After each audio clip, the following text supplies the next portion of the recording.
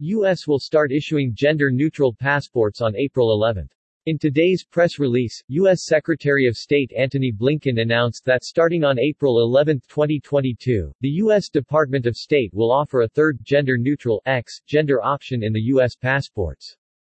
U.S. citizens opting of an X gender passport will not be required to provide any medical documentation to prove that they are neither male nor female, Blinken added.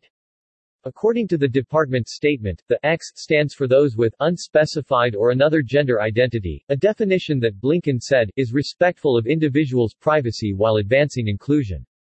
The new X gender option in U.S. passport is one of a host of transgender-focused policies rolled out by the Biden administration.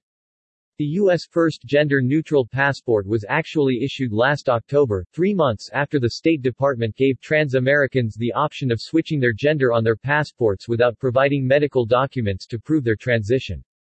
At the time, the Biden administration promised to give non-binary people a third gender option in early 2022, a decision that was ridiculed online by conservatives.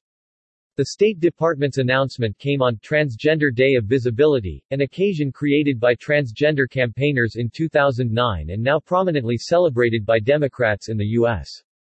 Alongside the State Department's passport announcement, the Department of Homeland Security said on Thursday that it would introduce more efficient, less invasive screening procedures for trans travelers, and promote the use and acceptance of the X gender marker by airlines.